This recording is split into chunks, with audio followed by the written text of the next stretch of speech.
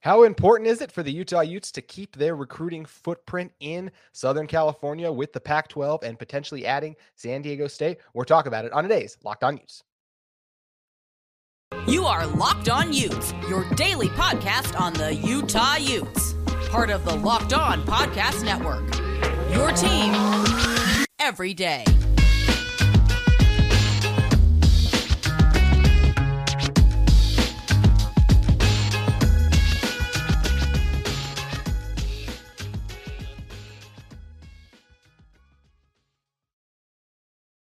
Hello, everyone, and thank you for making Locked On Utes your first listen every single day. We are available on all platforms, including YouTube. Love to interact with you guys on social media at Locked On Utes, as well as in the comments of our YouTube channel. Today's episode is brought to you by BetOnline.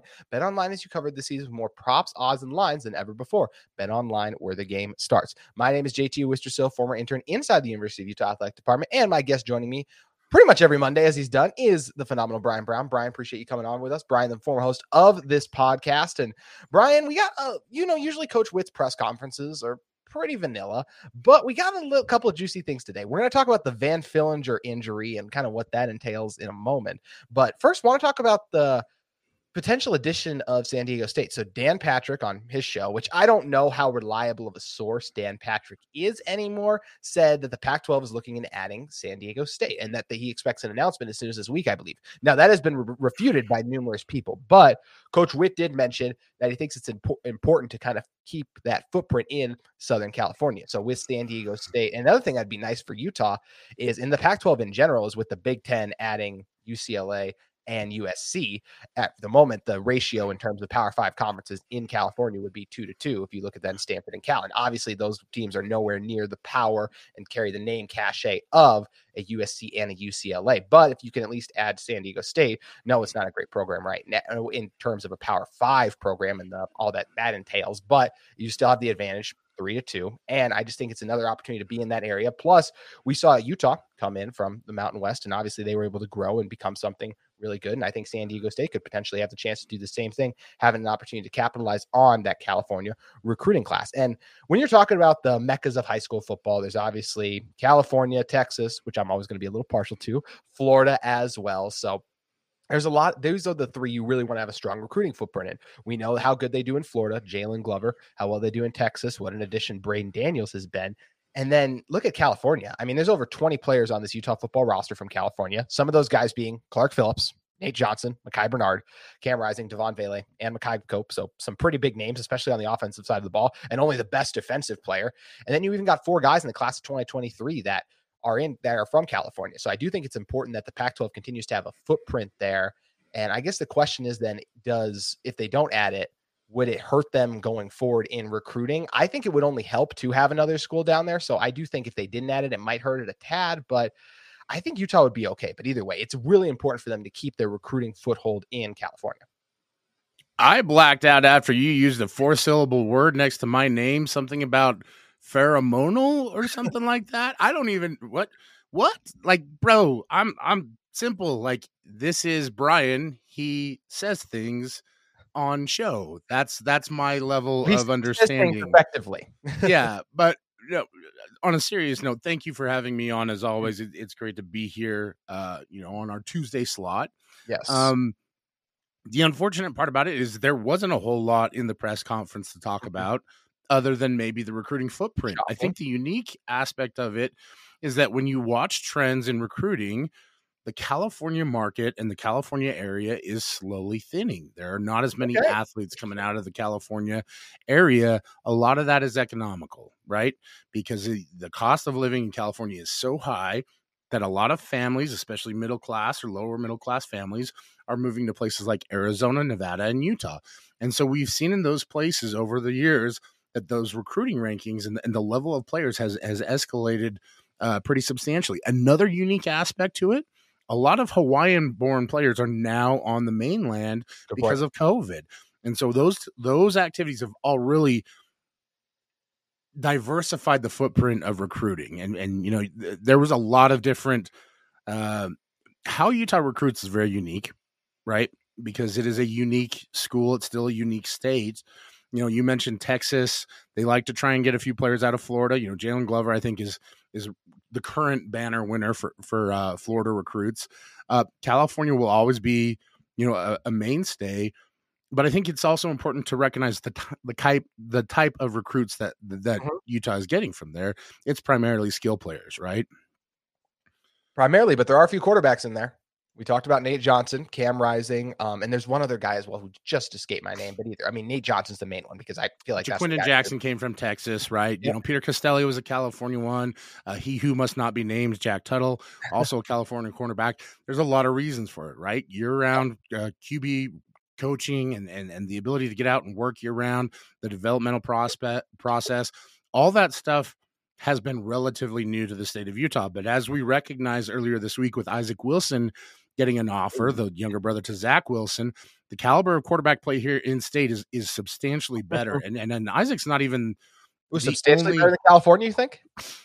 No, not possible. Better than it's just, yeah. I got you. Yeah, I got you. And California recruits. And the other thing too is when we talk about recruiting, it's how do guys get evaluated, right?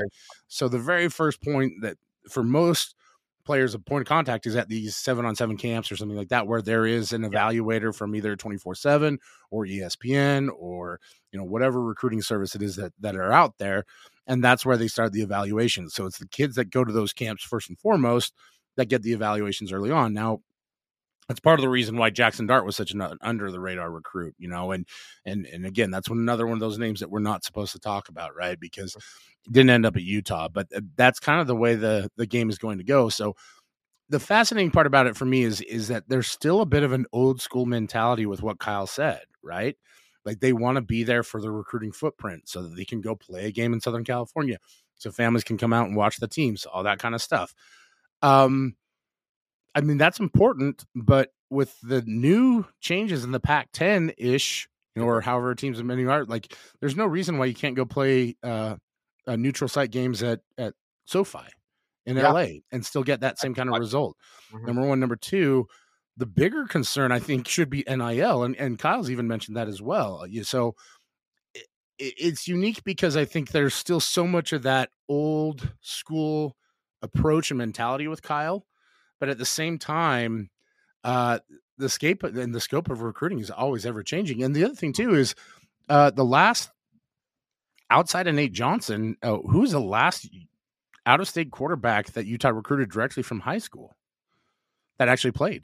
That actually played is the question, because I think Mac Howard. I think he's a California guy, but it doesn't feel like he's going to end up. Mac Howard's Mississippi kid, or Mississippi kid. Thank you. Actually, But you're right. And then so Nate Johnson will probably have the chance to. But in history wise, you are right. So we never saw Peter Costelli. Peter Costelli never saw the field. Jack Tuttle. If we go back in time, Corbin Laux. It very well may be Jordan Wynn, right? That was the last high school recruited quarterback that actually played for the University of Utah. The last couple of times it's been through the portal, right? We saw it with Cam Rising. Tyler Huntley was from Florida. So, that probably qualifies. Troy Williams was a transfer in. For a long time, Utah was good with going for JUCO quarterbacks. We saw it with John Hayes, Terrence Kane, all these names that you probably never heard of that I remember clear as day because I've been around for, since dirt. But I don't know about that. Hey, listen, I'm old enough to remember when the stadium was part dirt. So there is that factor to it. But that's the uniqueness, right? Is that the footprint is maybe not so important, but it's still a talking point for Kyle. Yeah. And I think, that was something that I'm noticing more and more is that his pressers at the beginning of the year, they're so great. They're so informative. There's so much good stuff coming. And as the year starts to get closer and closer, and the more the team starts to encounter adversity, the tighter and tighter all those comments get, right? We're not talking about injuries, and Utah is absolutely decimated by injuries right now. Yes. The only thing we got was Van Fillinger being hurt. So, whether or not San Diego State comes in the conference, something not that important to me in the current moment. I think, from everything I've heard, everything I've read, it seems like the more important thing is to get the media rights deal secured first, and then we can talk about expansion. But, like you mentioned, we've seen teams that once elevated, money is a huge factor. And I would be curious to see what kind of money San Diego State could come up with. They'll certainly have a beautiful stadium to play in. Yeah, just got the new one in there. I know it's a little hot out there. I don't know if you saw that game versus Arizona, all the TikToks that got published after that. The heat was insane there, but it is a nice venue, so that's a good point. Yeah, you got to be careful because San Diego doesn't get to 90 very often. Yeah. But as someone who used to go watch games at the old Jack Murphy Stadium, I think anything is an improvement from the place that used to have tube TVs displaying all the games. Mm-hmm. That's a good point. Do you even know what a tube TV is? Can I just move on to the next segment? Next question, please. Next question. Yeah, no comment at this time. I'll pull Coach Witt at the moment. We'll keep that answer in house. I can either confirm it or not at the moment. In our estimation, tube TVs never existed. Yeah, exactly. I love that you brought up Van Fillinger though, because we're going to talk about his injury and how Utah's going to go about replacing him in a moment. But first, I want to tell you guys about our friends at Nissan. Our partners at Nissan have worked with us to create a new segment across the Locked On College Network titled "Thrilling Moments," where we highlight the most exciting plays from the Utes this past weekend or just throughout the history. And for this week's thrilling moment, gosh, there's so many to pick one. I thought there were so many good moments and just fun moments in this game. You know what? For me, it just epitomizes the team win that this was for Utah. I'm going to go with Tavion Thomas getting his tackle on kickoff coverage. The whole stadium erupted. I could also go Tavion just coming into the game, seeing the whole stadium erupting, seeing how excited all his teammates were for him. It's just his story coming back from this team. We don't know what he's battled. That's none of our business in terms of, we know the loss of a family member and a few of those other things, but he was obviously able to willing to do whatever was necessary to come back with this team. And I thought it was so great just to see him out there. So that's my thrilling moment. What would you go with, Brian? Nate Johnson getting his first 2 scores of his career, and also mixing in the Jalen Waddle celebration in between. So big moment, guy I'm a huge fan of. Think will have great success at the University of Utah, and it was fun to see him really show out and demonstrate what that skill set really is. Yeah, it was a lot of fun. This segment has been inspired by the thrilling new designs featured across Nissan's new lineup of vehicles. Pursue what thrills you in the all-new Frontier, Armada, or Pathfinder today. Available now at nissanusa.com. Also want to talk to you guys about UCCU. Guys, as you know, inflation rates are on the rise, or interest rates and inflation are on the rise. So UCCU is offering a 15-month service savings certificate with an incredibly high APY of 4.00%. So that's once again a 15th month savings certificate with an incredibly high APY of 4.0%. Plus, you can jump up to an even higher rate of return anytime during the life of your certificate. We know that those interest rates are going up a lot higher. So you can get a savings certificate for as little as $500, making this an awesome opportunity for every type of saver, big or small. Go check it out. UCCU allows you to jump up your interest rate once, anytime during the life of your savings certificate. That way it yields to continue to rise and just options to jump up even higher with great savings tool in the rising interest environment. So visit uccu.com to learn more. Get a savings certificate today. UCCU, love where you bank. And once again, it's a limited time offer of 15 months savings certificate with an incredibly high APY of 4.00% and a variety of terms and options to match your specific needs. And once again, thank you for making Locked On Utes your first listen every day. For your second listen, go check out Locked On Sports Today. From the games that matter the most to the biggest stories in sports, go beyond the scoreboard and behind the scenes with local experts and insight only Locked On can provide. Locked On Sports Today, available on this app, YouTube, and wherever you get your podcasts. So, Brian, coming back in, Van Fillinger was a guy who I think a lot of people he was ruled out for the game. We didn't know what to make of that injury, as we don't get a lot of injury updates unless they're season ending. And unfortunately, that proved to be the case with Van Fillinger. So he's out for the season. Tough loss for this Utah team. Led them in sacks. Was coming off a great game against Washington State where he had a sack and a half and also had numerous pressures in that game. And last year in November and kind of that December area is where he really kicked it into high gear and felt like he was trending towards that way. So it's a tough loss for this Utah team. Now, they still have Gabe Reed, who has 3.5 sacks. But when you combine Jonah Ellis, Connor O'Toole, and Miki Sugataraka, you only get a total of 2 sacks. And I will say, sacks aren't everything. Pressure rate's much more important. But it does just show you, just kind of an example of when you kind of watch these games, especially watching them back, of how infrequent the pressure can be sometimes. Yes, Utah is eventually able to get back there, but there was still, the reason my whole first takeaway yesterday was the performance by the secondary is because early on that game, Jaden Delora still had 5 seconds to throw and still didn't have anywhere to go. There was the one time in the end zone where he had another example where like Utah has a chance to get a safety here. It took 7 seconds in the pocket and then scrambles out to the left. So pressure is something that's going to be an issue for this Utah team pretty much for the entire season at this point. I mean, when you look at their sack leaders outside of Van, it's Gabe Reed, as we mentioned, Karene Reed, Lander Barton, and Diabate before you get to the next defensive end. Now, thankfully, they're getting a little bit more of that interior push. It was great to see Aliki Vaimahi get a sack this last week, but This is a tough loss for this Utah team that struggled to get pressure with 4. And I think this is a big concern going forward. And I think Utah is going to have to continue to blitz to get pressure. Well, and that's always been a part of Utah's MO. I think the bigger loss with Van Fillinger is you lose a leader on the defensive line, you lose one of your most experienced players, and that's the bigger issue in my estimation, is that he's a guy that knows where people need to be. He has some versatility, able to drop into coverage from the defensive end position, and yeah, you always want to get sack production. Sacks are an easy way to end a pass play, but I mean, you mentioned Utah's got 10 sacks on the year, so you're maybe getting 10, 2-3 plays max that are going to end in a sack. Yeah. The bigger thing is getting teams off the field and stopping the run, which Utah has not been as devout in as we've seen in years past, and that's the area where I think the loss of Van Fillinger shows up the most. And we've seen Utah get very versatile with how they're using packages, right? Yeah. Mo Diabate started coming off the edge a lot more, something he should have been doing at the very beginning of the year. In my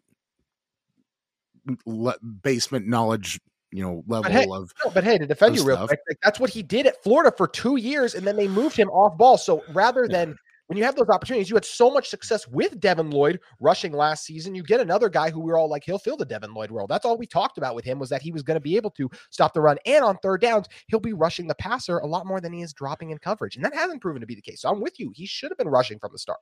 And we saw what the effect of having Lander Barton on the field more was for the University of Utah defense. Like, Lander is a player, and this is one of those things that I will always harp on the programs. They're always late to trust guys in game. And part of the problem is that you have to allow players to learn and make mistakes. And Utah is a developmental program to the degree that they believe that they can develop players to be ready-made on the field and manage the number of mistakes. I think that's proven to be somewhat true. But I also believe that Utah is a better football team when they're putting their athletes out on the field to make athletic plays. Yeah. And I think we saw some of that from, Clayton Isbell, who made a few mistakes, took a bad angle on the early touchdown from, I believe it was DeLora on the keeper. There in the first half. Right. Yep. But, stepped up and played well in other situations and led this team in tackles. From my eye, and I think everybody else sees it the same way, it's pretty evident that there's some guys out there that can play and need to get reps. Sione Vaki was phenomenal against Washington State. Were there mistakes and errors? Absolutely. Did it cost them the game? No. So I think that's some of what the challenge is as a coach is when do you pick a guy to come in and really make a play for you? And when do you feel comfortable trusting them to make mistakes? All this being wrapped up in the idea that we've seen a lot of defensive ends come into the game for Utah, right? And we're seeing more with the packages. You see Clark Phillips get a sack not too long ago. We saw JT Broughton get a sack against Arizona. So ways to get pressure. There's plenty of ways to do it, and I think the other thing too is Jonah Ellis is becoming. My friend group and we call him the loiterer because he's just out there always just loitering in the backfield, bugging quarterbacks. He's like the little brother that nobody wants around back there, and he's just causing havoc and creating chaos. And I love it. I'm here for it. Jonah Ellis is becoming a fan favorite. He's becoming a Brown Bear favorite. And so when you look at it from that perspective, I think the pressure aspect is important, right? But it's when you look at the last 3 games left on the schedule, and how crazy is it that there are only 3 games left, right? It's wild. Absolutely wild. Well, I like to say there's 4, by the way, Brian. Yeah, well, I would agree with you. Regardless, Utah's getting 4 because they will get to a bowl game, but possibly 5, right? And maybe 6. Who knows? Things are getting crazy out there. Very much so. What's Saturday? The bottom line is that Stanford is a winnable game as is, right? That's not a team that you really have to go out of your way to compete against. The problem is that Oregon is getting better and better, and that's not the same Oregon team that Utah played last year. Nope. Not even close. Bo Nix is a much better football player than he was at Auburn. They've found some things that really fit his style and make him a really high-functioning, highly efficient quarterback. And the whole no Nix stuff that we used to see where he would have these peaks and valleys has really minimized into a really smart, really savvy, very athletic football player. and Oregon is kind of rolling opponents without much effort. And so that's going to be a game where that's the one I look at and I wonder to myself, okay, is this a game where we really miss Van Fillinger? Because his ability to contain on the edge, and that was one thing that I noticed that UCLA, excuse Arizona. me, Talk about Arizona. Yeah, they missed him. Yeah, and that's going to be huge against an Oregon team that has a phenomenal offensive line that really does good things in the run game, that likes to spread it out, likes to run that counter screen, right, where you fake the counter action and then throw the ball to the outside. You need guys who are going to be disciplined in reading their keys. And so that's where I look at the loss of Fillinger being a big, big deal. And you've got to get guys coached up, and you've got to get guys ready to go. Not so much, I mean, you'll have your opportunities to play guys against Stanford, but it's that Oregon game that becomes a critical piece. There's a lot to unpack in what you just said. I think I'll start with the Oregon piece as well. I'll add that just the Bo Nix upgrade versus Anthony Brown. Look, I really don't like saying coaches are checked out, but just that whole deal with Mario Cristobal last year, it seemed like he was going to Miami. The way it ended, if he was committed to stay at Oregon, I think it would have been a different effort we kind of saw from those teams as well, and he would have been a little more engaged. Even his last press conference, everything the end there just was very weird, and that's not the sense I get with Dan Lanning, who is not going to Auburn despite people trying to push those reports out of nowhere. Yeah, and that was a good job by John Wilner to go straight to the source for that, or not John Wilner, but John Canzano go straight for the source of that one. And it makes a lot of sense. Lanning came to Oregon with a purpose of staying there, building a program and trying to compete. And look, like everybody says that the appeal of going back to the SEC is so great. Do you really want to go back and play Alabama, LSU, Auburn? Yeah, like at Auburn. Do you want to be the coach of Auburn? Yeah. Who wants to go back and coach Auburn right now? I get that you're going to get a paycheck out of it, but guess what? Dan Lanning can coach at Oregon for the next 10 years and make double whatever he'll make for that 3-year deal or however many years they give him. Auburn, he won't last 2. Yeah. And the problem is that you've got LSU that's rolling. You got Alabama that's rolling. You got Ole Miss that's on the come up, right? And then Georgia, Tennessee, like who would want to go back to the SEC when you own the Pac-12 and you're clearly going to have an opportunity to go to the playoff now? So we're on the same page with this one. So I just all that stuff factors in, right? Like, and it's just I think the other part about with Cristobal is he's terrible on quarterbacks. And clearly what Dan Lanning has stock is just plummeted, and then it's super disappointing, right? Because I like ball, but it's just it's been rough. Well, but we've seen it, right? It was with Herbert, had the same issues. All of a sudden, he goes to the Chargers, and everybody's like, "Who's this guy?" Well, it's everyone's all outraged that Tua was taken. He was taken before Tua. That's really turned around. Well, it has, and then he's fought through a lot of injuries this year, and probably hasn't had as good a season as maybe people were anticipating. Missing his 2 best targets, whatever. The point stands that like when you get the right coaches and the right people in place, and allow your players to excel, then you can have a really great program. And that's what Lanning has built. I think this all circles back around to the point that like, where the Pac-12 is and everything that we went through over the summer, lo and behold, things are not nearly as bad as everybody thought it was. Yep. And they're actually in a really good position. And I think it makes what's happening at Utah that much more almost like gripping right now, right? Because there's so many injuries and so many guys that are falling out every week, and you've got to be at your best when you go to Oregon. You do have to be at your best when you go against Oregon, and that's an important thing. And we're going to talk a little bit more just about this Utah team in a moment. But first, I want to talk to you guys about our friends at BetOnline. BetOnline.net is your number one source for betting football and the start of a new basketball season. College basketball is here, so make sure you guys head over to BetOnline, cash in on the action. NBA, NHL, you guys can find it all, and of course, NFL too. All of it available on BetOnline. It remains your continued source for all your sports wagering information with live betting and up-to-the-minute scores for every sport out there. Head to the website today or use your mobile device to learn more. BetOnline, where the game starts. And jumping ahead a little bit to BetOnline in this one, the one thing that I think is also important to talk about, Brian, is this line Utah versus Stanford. Utah's favored by 24 right now. And to be honest, with the way they looked against Arizona and the way Stanford looked versus Washington State, at this moment, I would take Utah. Yeah, and then I mean, if you're playing the money line, then Utah's the obvious pick with that one, right? But a 24-point spread, and Utah's been pretty reliable against the spread for most of the year. I believe they covered against Arizona. What was it, 14.5? Against Arizona, it was 14. I thought it was actually Something. 17. Was it 14-17? Either way. That's right. 17. We had this same back and forth last week. You'd think that I would remember it. My brain is full of high school playoff stuff as well as Utah things. And so there's only so much space up there, even though it does look like it's a big spot. But the squirrel got the Squirrels doing overtime up there. Oh boy, we're in that season, and Christmas is around the corner, and so we're thinking about that kind of stuff and trying to keep Mariah Carey out of the head for as long as we possibly can. Always a struggle, but the bottom line is that it's a spread that reflects where these two programs are at, and really where Utah has dominated Stanford for the past couple of years. Yep. I was talking to some people at the Utah game on Saturday, just what's going on with Stanford. Well, they missed out on 3 or 4 recruiting cycles, and then they got decimated by injury at the running back position. And when you're trying to run an offense that's built on that slow mesh, and you don't have a running back who can run it, it really does devastate a lot of what you're trying to do.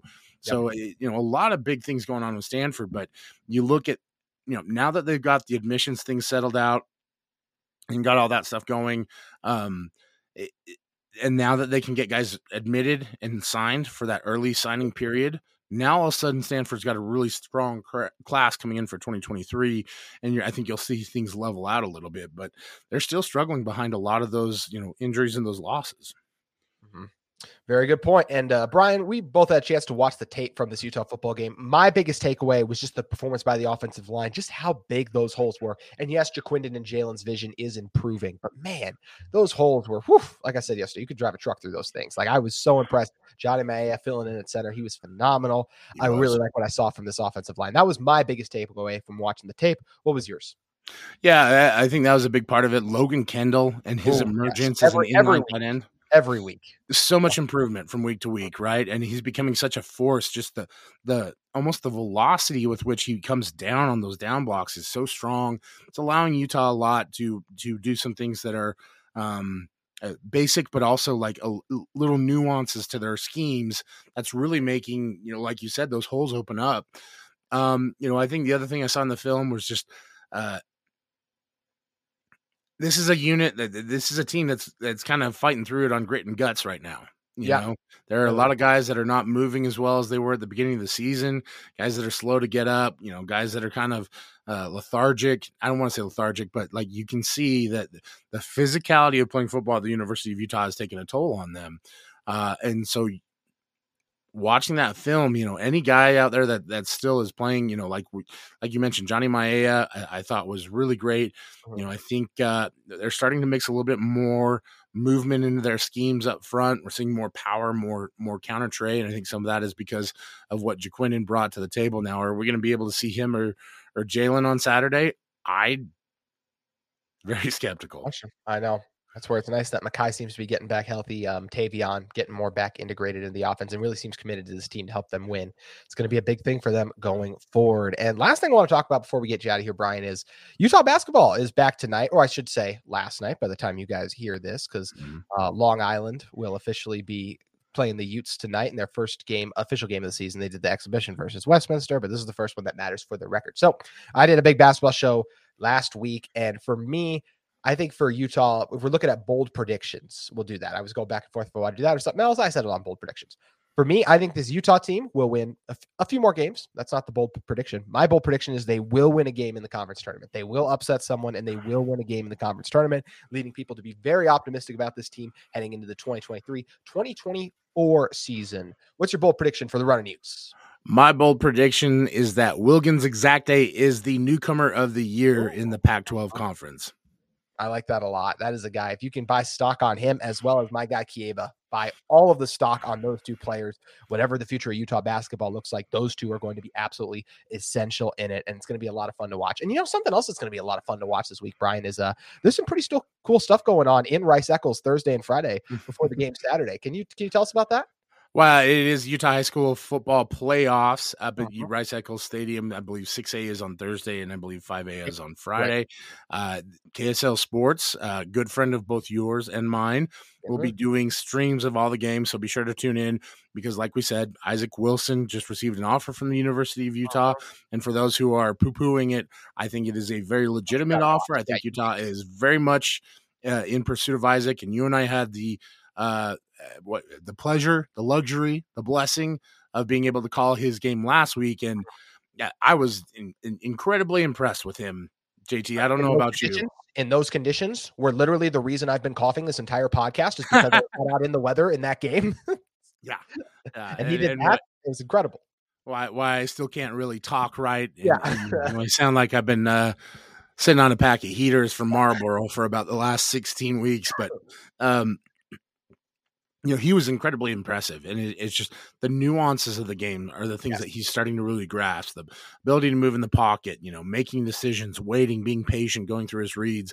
All that combined with the arm talent and the accuracy was really impressive. And, we also watched the kid Drew Patterson, who was really impressive from Corner Canyon against a West High program that has a slew of Division I prospects, including a few guys that I think the University of Utah is targeting both in 2023 and 2024. So, as we talk about all these in-state players and talk about recruiting, even, Whittingham and Utah, you mentioned, what was it, 3 kids from the state, in-state that are committed? Yep. 3 kids from California? 24 from California. Right. That's going to change a lot, because in 2023, 24, 25, there are so many good high school recruits here in the state of Utah, and the level of football is so much more competitive that you can go get the kind of guys that you want from these in-state classes. And especially as Utah starts to divert more into building trenches and linebackers and tight ends and defensive ends, Roger Saliapaga is a guy that you and I both are very high on, and caught 2 Hail Marys back to back at the end of the first half for Orem. The first one was called back, and so they just did it again. He's a guy that projects incredibly well at what Utah wants to do at tight end. The wide receivers too are starting to really emerge in this state, and we saw a couple for yeah. Well, I mean, Take Care is setting records left and right, but you're going to do that as a wide receiver at Corner Canyon. But there are a ton of other guys across the board. So this is a great opportunity for Utah fans to tune in and see how legitimately good high school football is in the state. And I mean, some clown's going to be on the pregame show. Pregame, halftime, and post, correct? Yes. I'm going to be planted in that chair for Rewind all day, every day. So we're going to have to really buckle up and bring out the cold weather gear and perhaps, invest in some serious snackage. But, it's a great opportunity. We talk about it. Like, high school football is important in the state because it's what leads to Utah being who they are, right? Yeah. If you don't get recruits like, Nate Orchard, for example, and Nate Orchard was at the game on Saturday, and Yogi Ra talked about him a little bit on the broadcast. Like, Nate Orchard was a guy who established Sac Lake City and really put Utah on the map and Utah's defense. So you're right down the road at Highland High School, so in-state recruits are very critical to a program. And, there were times where I said I didn't think it was that important to go, quote unquote, steal your recruits back. But at that point in time, there are better recruits out there that Utah could go get. Now it's a different story. You have to go get the good recruits that are in state because there are so many of them. Mm-hmm. There are so many of them. There's so many good ones. It just makes me cry, Brian. It just brings tears to my eyes. There's just so many. Got you all stuffed up. And cloudy, doesn't it? We're just all excited, and that's a great tease as well, because we're going to talk about Isaac Wilson on tomorrow's show, as well as who we expect from this Utah team to walk on Senior Saturday, which is coming up. It's going to be a fun one and a cold one, as Brian is in for Thursday and Friday, and all of you guys attending the game will be in for Saturday. But we appreciate you as always for making Locked On Utes your first listen every day. And once again, if you're looking for a second listen, make sure you check out Locked On Sports Today, the biggest stories of the day, plus instant reactions, big game recaps, and the take of the day, available on the Odyssey app, YouTube, and wherever you get your podcasts. We appreciate you for joining us on today's episode of Locked On Utes, and we'll see you tomorrow.